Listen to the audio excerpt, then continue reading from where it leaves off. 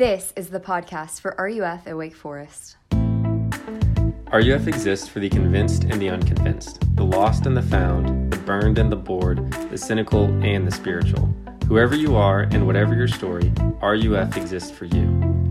For more information, check out our Instagram at RUF Wake Forest. Now, here's today's teaching. Hey everyone, like Susan said, I'm John, and I already introduced myself, but it is good to be with you. And if this is your first time tuning in with us tonight, welcome. We're glad to have you with us, or whoever you're with tonight. And RUF, we want to connect with you. We want to help you connect with each other and help you connect with God while you're a student at Wake Forest. In this semester, during this time, we are reading the Sermon on the Mount together. And the Sermon on the Mount is Jesus' most famous teaching, and it was a sermon that Matthew recorded for us in his gospel. And he gave this sermon just a few years before his death to his disciples and to the surrounding crowds. And the central theme of the Sermon on the Mount is the kingdom of God, or the kingdom in heaven. And this theme ties everything together. In Matthew 4, right before this, Jesus begins his public ministry and he makes the announcement, "Repent, for the kingdom of God is at hand." And what he's saying is that when he stepped onto the scene, in him, in Jesus, the kingdom of God had arrived. It's here in a real way in Jesus' presence, and it will be fully fulfilled when he returns. And this is the context in which we need to read the Sermon on the Mount. Jesus is showing us here what life in the kingdom of God looks like. Not what we have to do to earn our way into the kingdom, but rather what our lives look like, what individual lives and communities look like when they come underneath the gracious rule of God, when they submit to God as their king. And what happens when they do this is they become radically different. And tonight we're going to be talking about how Jesus turns purpose, how he turns our purpose upside down. So purpose, this is something that you wrestle with as college students, particularly as college students, this question, what am I supposed to do with my life? This is a live question for you. Some of you enter college and you know what you want to do with your lives. You know what you want to study. You know what career path you want to go into. But most of your classmates look at you with curiosity and some jealousy. They ask, how in the world do these people know what they want to do with their lives? And then they all end up becoming philosophy majors. Just kidding. But this is a real question, right? This is a question that you feel, especially as you are preparing for adulthood in these years. How do I discover my purpose? How do I know what I'm supposed to do with my life? How am I supposed to know what I'm supposed to be for in the world? Alistair MacIntyre, who was a prominent Scottish philosopher in the 20th century, he wrote this. He said, before you know what you're supposed to do before you can answer the question, what am I supposed to do? You have to first answer the question of what story or stories do I find myself in? Before I can figure out what I'm supposed to do, I have to first answer, what story am I a part of? I'll give you an illustration for this.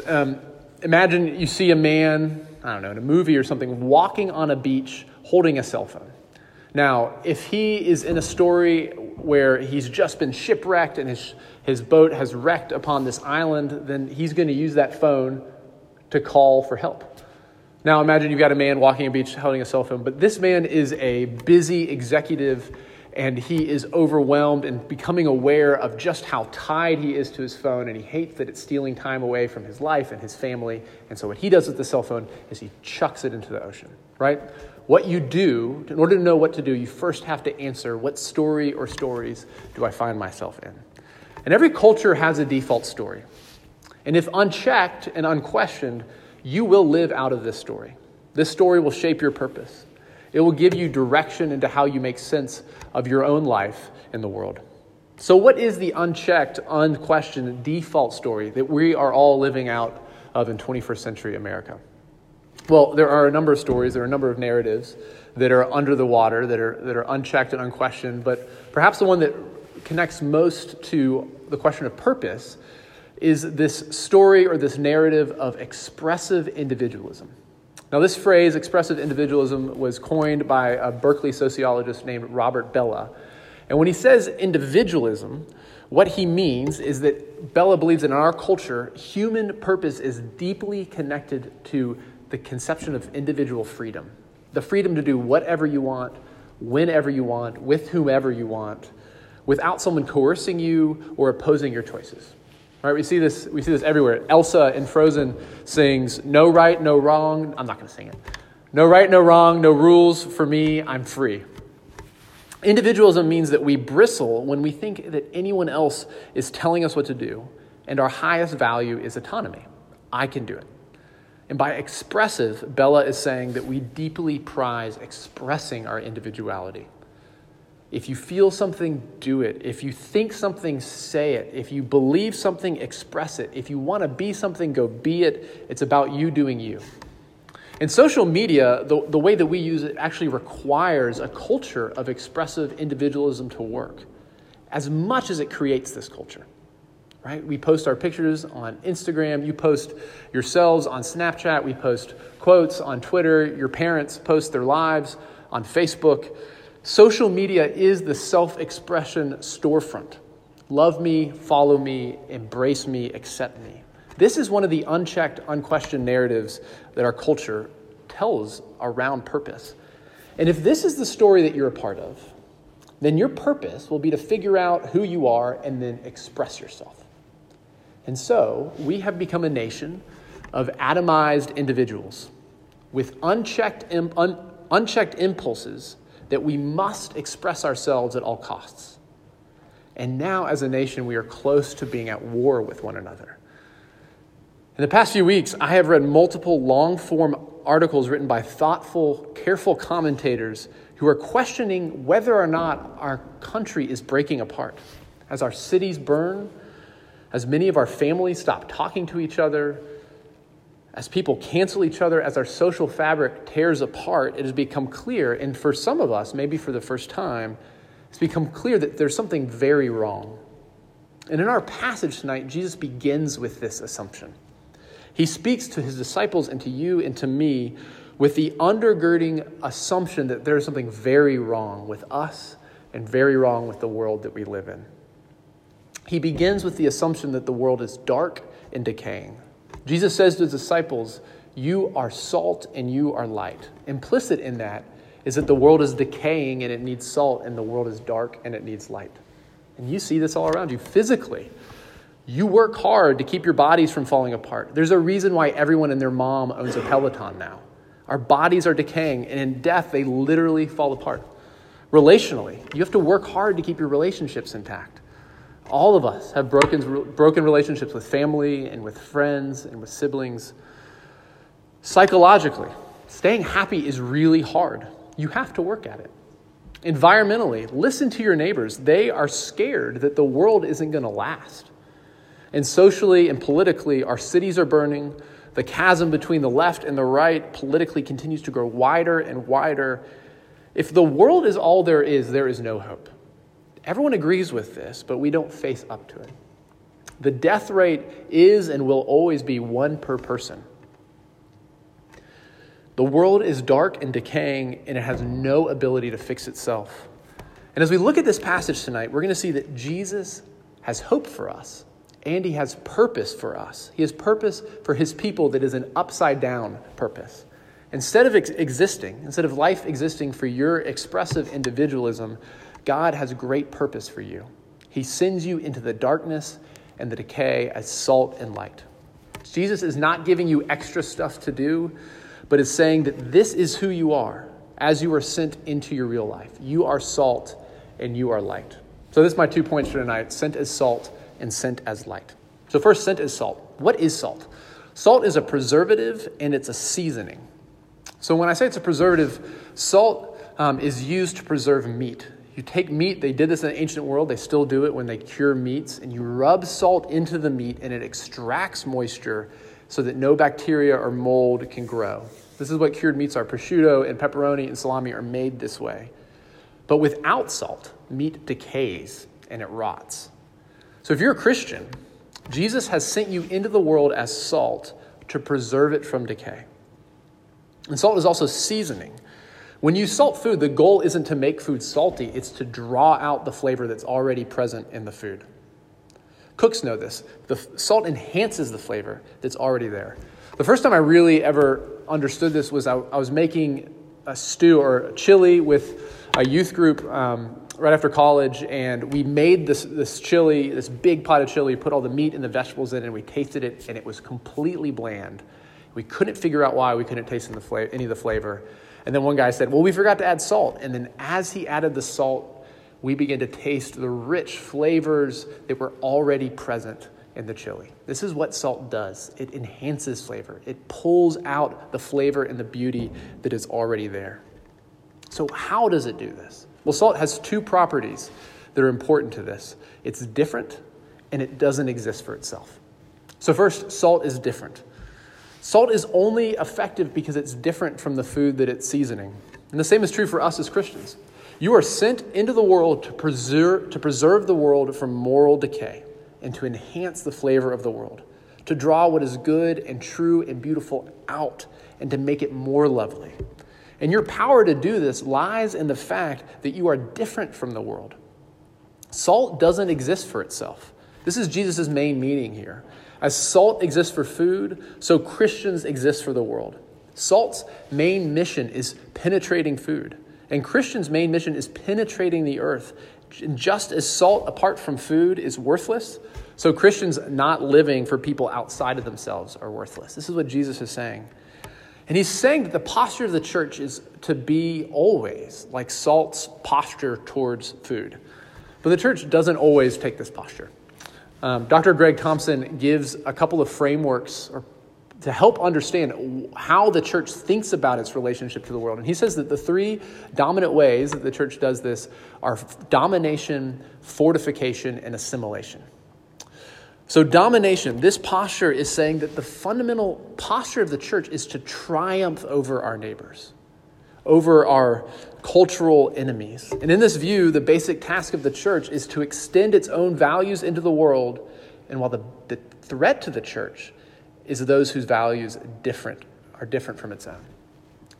Now, salt that dominates food ruins food. Like, nobody wants oversalted food. And this is not Jesus' intention for the church. And your neighbors know this. Many of them have experienced Christians and churches who try to dominate them, and it tastes like a mouthful of salt. So question for you, do you religiously dominate your friends? So second category is fortification. And this posture suggests that the fundamental calling of the church is to guard the integrity of the divinely wrought life of the church against the opponents in the world, to fortify itself against the world, to build a buttress, a castle against the world.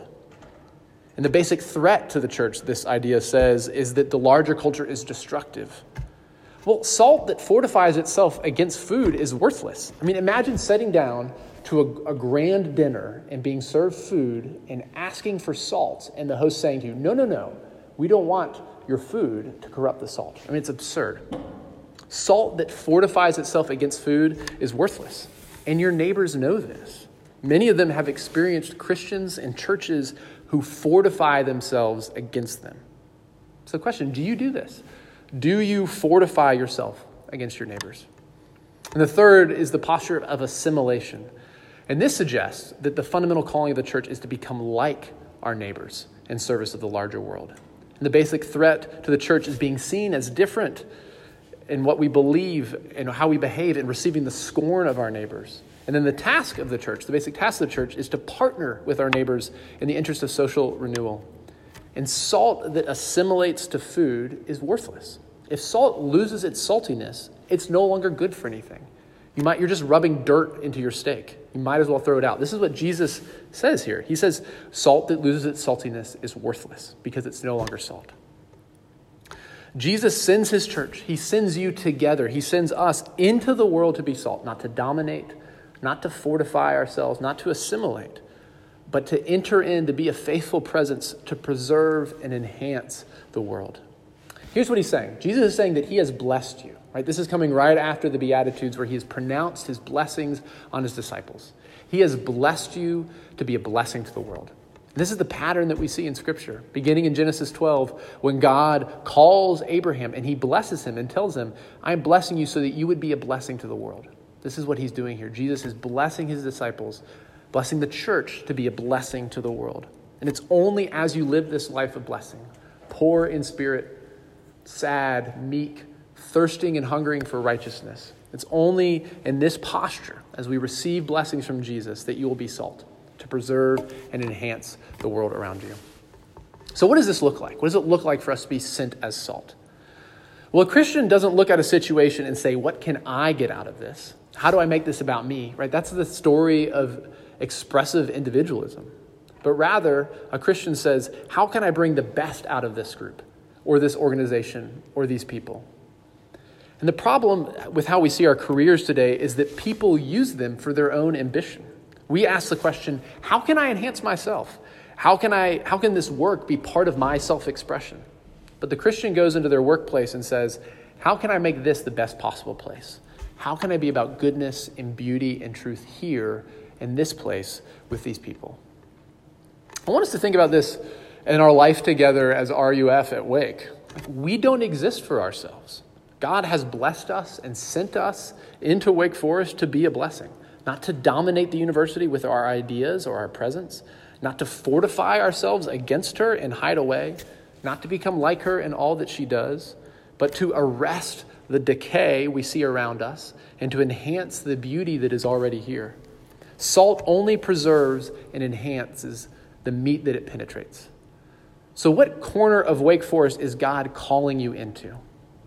For you freshmen, this means to be a Christian at Wake Forest is to get involved in the university, to join Greek life, to join clubs, to join student government, to be an RA, to get involved in your major, to get on the inside of organizations so that you can be present as salt. And for your upperclassmen, where are you already?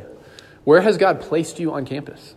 Where do you find yourself? Not where do you want to be, but where are you right now? Which classes, which dorm or apartment, which friendships, which organizations are you already in? Where is the present darkness and decay where he has placed you so that you can preserve and enhance right where you are? And if you are listening to this and you realize that you're only surrounded by other Christians, you need to ask him this in prayer. Where is he calling you to go? Where is he calling you to be salt and light? You are sent as salt to preserve and enhance. And second, Jesus says that he sends you out as light. And he says three things about light. He says you are the light of the world, city on a hill, and you are a lamp on a lampstand. So first, the light of the world. Well, what does light do? When my kids get dressed in the dark, sometimes they come downstairs with the lights on and they realize that they've picked out two different colored socks, right? Light reveals what is hidden in darkness. It's only in the light that they see that those socks don't match. Light exposes things for what they are. So how are we sent as light? If you are light, then your life should be so beautiful that it shows other things for what they really are. If you're a Christian, then your presence will reveal dishonesty in the classroom, gossip in your friend group. It will reveal racism in your dorm. It will reveal promiscuity amongst your friends. How? It's because in the light makes gossip look like gossip and dishonesty look like dishonesty and racism look like racism. How is this possible? By living according to the truth. Jesus tells us that God has given us the truth. When the Old Testament is recorded as the Ten Commandments, and as Jesus summarizes this, he says that we are to love the Lord our God with all our heart, soul, strength, and mind, and to love our neighbor as ourselves. Now, if you go in this posture, you might be thinking, John, won't this lead me to not being light? Let's go back to verse 12, what we read last week, where Jesus says, "Blessed are those who are persecuted for righteousness' sake. The kingdom of heaven belongs to you."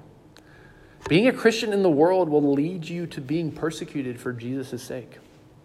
And you might respond, sure, John, but won't that mean that Christians will all be boring, self-righteous people on campus? Not at all. As you follow Jesus, as you are sent by God into the world will see the truth. We'll see the truth of Jesus' kingship and the way that y'all collectively, as you together, the way that you handle pressure and you treat criticism and you care for people beneath you, the way that you play together and have fun together, the way that you forgive those who have screwed up, the way that you apologize when you were in the wrong. Just by showing up, you will reveal dishonesty, racism, sin, and brokenness. So a question for you to consider. Is your life so remarkable that it shows the contrast between the beauty of Christ and what's around you? Or do you blend in? And there's nothing remarkable about your life and nothing stands out. Second, Jesus says, a city on a hill cannot be hidden. And city here could mean society, and he's talking about the church, that the church is an alternative society. Collectively, Jesus is saying is that the church is the light of the world. This means that the way that we interact with one another will show the world who God is. Tim Keller says that this means that in the church, the way that the races get along, the way that the classes get along, the way that we care for one another is how the world sees who Jesus Christ is. This means that the way that we treat one another, not just when we're gathered, but at parties and in class, and when we see and interact with one another around campus, the way that you play intramurals, the way that you pick roommates, the way that you interact with those who serve you food and those who take out your trash, all of it is going to be the way that the campus sees who Jesus Christ is. Y'all, RUF is not a club. It is supposed to be a colony or a city or a new humanity, a place where people can see what race relations and academic integrity and friendship and ambition and purpose can look like under the lordship of Christ. This means that in RUF, you are not allowed to only talk to the types of people that you're most comfortable with. And this is true for the church. Everything I'm saying that's true for RUF is true for the church. I've got this group of pastors that I meet with every year, and we are a very diverse group of people. Geographically, not with our jobs, we're all pastors, but geographically, racially, economically, politically, it's a diverse group. And whenever we are together, we rejoice together, saying, if it weren't for Christ, there is no way that I would love you like I do. And I love you. If you have no one that you can talk to that way, it might be because you're not being salt and you're not being light.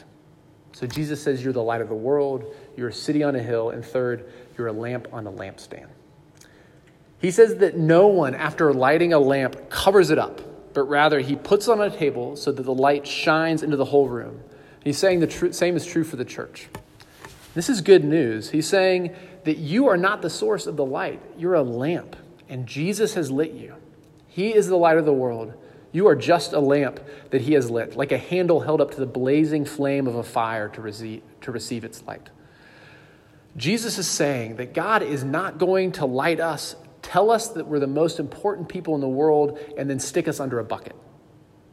One of the worries that I often hear from students is that you are worried about where to go and what to do in order to be most useful to God.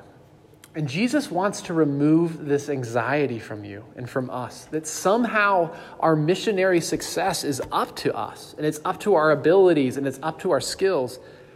Jesus is saying that he is the one who has lit you. He's the one who wants the light to reach the whole house. The one who lights us up is the one who has put us on the table. And this should cause us to exhale and to relax, because we are just candles lit by the true flame. In John 1 and John 8, Jesus says that he is the true light of the world. What does this mean? It means that he is the truth, because truth illuminates. It makes things clear and visible. Jesus is gloriously good. He cannot lie. He cannot cheat. He is supremely beautiful in his glory and his loveliness. And he guides us to reality. When you see a light, it shows you everything else. Right? It's not like if you lose your keys, you don't find the light by turning on your... That doesn't make sense. The light shows us... That illustration didn't work. The light shows us everything that's in the darkness. We need light to see. When Jesus says that I am the light of the world, he is saying, I am the way and the truth and the life, and no one comes to the Father except through me. He is saying that the other religions don't have as much truth in them as he has in himself. Jesus is saying, I'm not just a prophet. I'm not just pointing to the true light. I am the true light of the world. And Jesus Christ is saying that he has lit the church. This is what he's saying in verse 15. He has given his light to the church. He has lit the church. So we are sent into the world bearing the light of Christ. It's only as we are lit by him that we expose the world for what it is. So a question for you is, are you lit? Have you been lit up by Jesus Christ? If you have, then the only way that you are going to be salt and light to our decaying and dark world is by staying close to Jesus, the true light. Do you see this? Being salt and light isn't something that you do. It's who you are when you're close to Jesus. And if you get far from him, if you avoid him and ignore him, if you don't spend time from him, receiving from him in prayer and reading his word, getting relit and reignited by him, then you won't be light and you won't be salt. So have you been ignited by Jesus? Have you been lit up by him? And if the answer to this question is I don't know or no, first off, we're so glad that you're here. But second, ask you this question. Do you want to live life in the adventure of bringing salt and light into a dark and decaying world? Do you want to know a true light and a true salt that will arrest the decay in your own life and flood the darkness of your heart and mind with true light? The way that Jesus makes us salt and light is the way of blessing. It's the blessed life. When we come to him with open hands and we mourn our sin and we receive his grace by faith, and we hunger and thirst after his righteousness, this is how Jesus makes us salt and light. So give yourself to him, to Jesus Christ, and you will be ignited with a true light that will never go dark. And your life will be restored to its true purpose. Jesus doesn't call us to do anything that he won't empower us by his Holy Spirit to do. And Jesus does not call you to do anything that he himself hasn't done first. Jesus Christ is the true salt of the earth, who was thrown out. Jesus was thrown out of the city and onto a cross and trampled under the feet of those who killed him for you. And Jesus is the true light of the world, and he was extinguished on the cross. He was a smoldering wick who was snuffed out.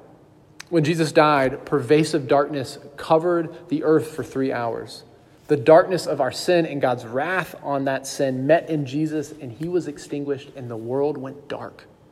The light of the world went out so that in his resurrection, he might be lifted up in his church so that whoever comes to him might receive his light and his truth. Jesus says that the purpose of us being salt, the purpose of us being light, is so that the world would give God glory for the good works that we do. And the word for good here means beautiful. What Jesus is saying is when he sees the beautiful works that we do, when people see the beautiful works that we do, they will give God glory in heaven. Excuse me. He's saying that the good works that the church do are more about showing off the beauty of God and less about being a lampstand than they are about being the source of light. The goal is that people would be impressed by the Father who makes disciples this way, rather than be impressed with the disciples who behave a certain way so that people will notice. Notice that Jesus doesn't say that they'll see us and glorify God. They'll see our beautiful works and glorify God. Not the lampstand, but the light. So what do these beautiful works look like? I'm going to close with this. I want to tell you about a movie called Lars and the Real Girl. It's about 10 years old, and it's an amazing movie. If you haven't seen it and you're looking for a movie rec, rent it with your friends this weekend. Stars Ryan Gosling. It's a plus. And this film takes place in a small Wisconsin town, and it follows this kind-hearted but mentally ill young man named Lars. And one day, Lars comes to his brother and sister-in-law. He tells them that he has a visitor whom he met via the internet, and she is a wheelchair-bound missionary of Brazilian and Danish descent named Bianca.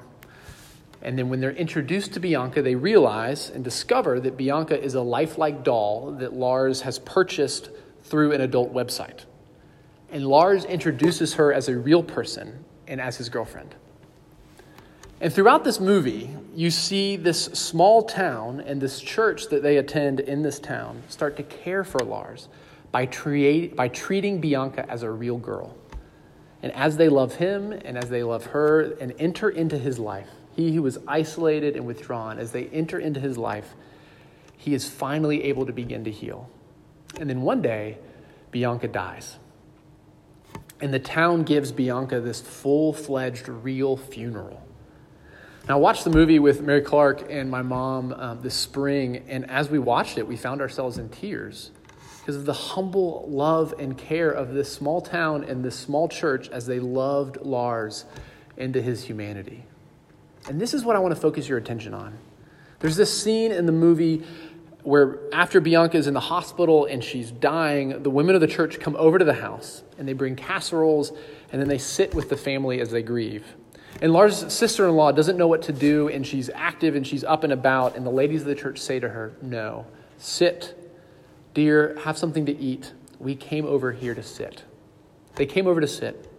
In the midst of the craziness of this family, of the messiness of real life, in the midst of mental illness and grief and confusion and uncertainty, these normal, mundane women from the church came over to sit.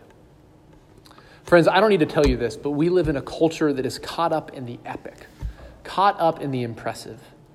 And Jesus is saying that the thing that is going to show the world who your Father in heaven isn't you being impressive. It's not you doing great things. It's not you being epic or being the best in the world. It's not your resume. It's not your excellence of your achievements. But it's as you enter the mundane lives of your neighbors as salt and light. Because you have a Father in heaven who has ignited you and your brothers and sisters with his love and truth. And is then and there that he will bring glory to himself through your beautiful works. Let's pray. Jesus, we thank you for the clarity with which you speak to us, that you give us these images, salt and light, for us to make sense of our purpose in the world. Lord, I thank you for these friends that are watching along with us. And Lord, I pray that you would help us. Help us to make sense of this call from you. And Lord, most of all, we pray that you would help us. I pray that you would help us to see you as the true light and the true salt, the one who was given for us to light the world. I pray this in Christ's name. Amen. What we're going to do now is I am going to give us a benediction to say God's word over us, to send us out. And then we are going to hear the doxology and invite you to sing along, and then invite you to take some time together to have a conversation about large group, whether you're gathered with people together or if you want to be in groups with other people. There's going to be a link put into the chat that will take you to another Zoom meeting, and you can be put in small groups there. And even if you're with a small group of people and you want to be connected to somebody who might be in isolation or doesn't know anyone in RUF, it's a great way to connect with folks and just have a couple minutes to discuss what you've heard and see each other face to face.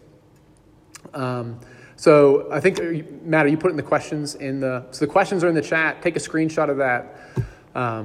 And I'm going to send you out with this good word that you have a King in heaven who loves you, and he sends you out under the banner of his love. May the love of God the Father and the grace of his Son, our Savior, Jesus Christ, and the fellowship of the Holy Spirit go with you and be with you until that great day. Amen. Have a great week.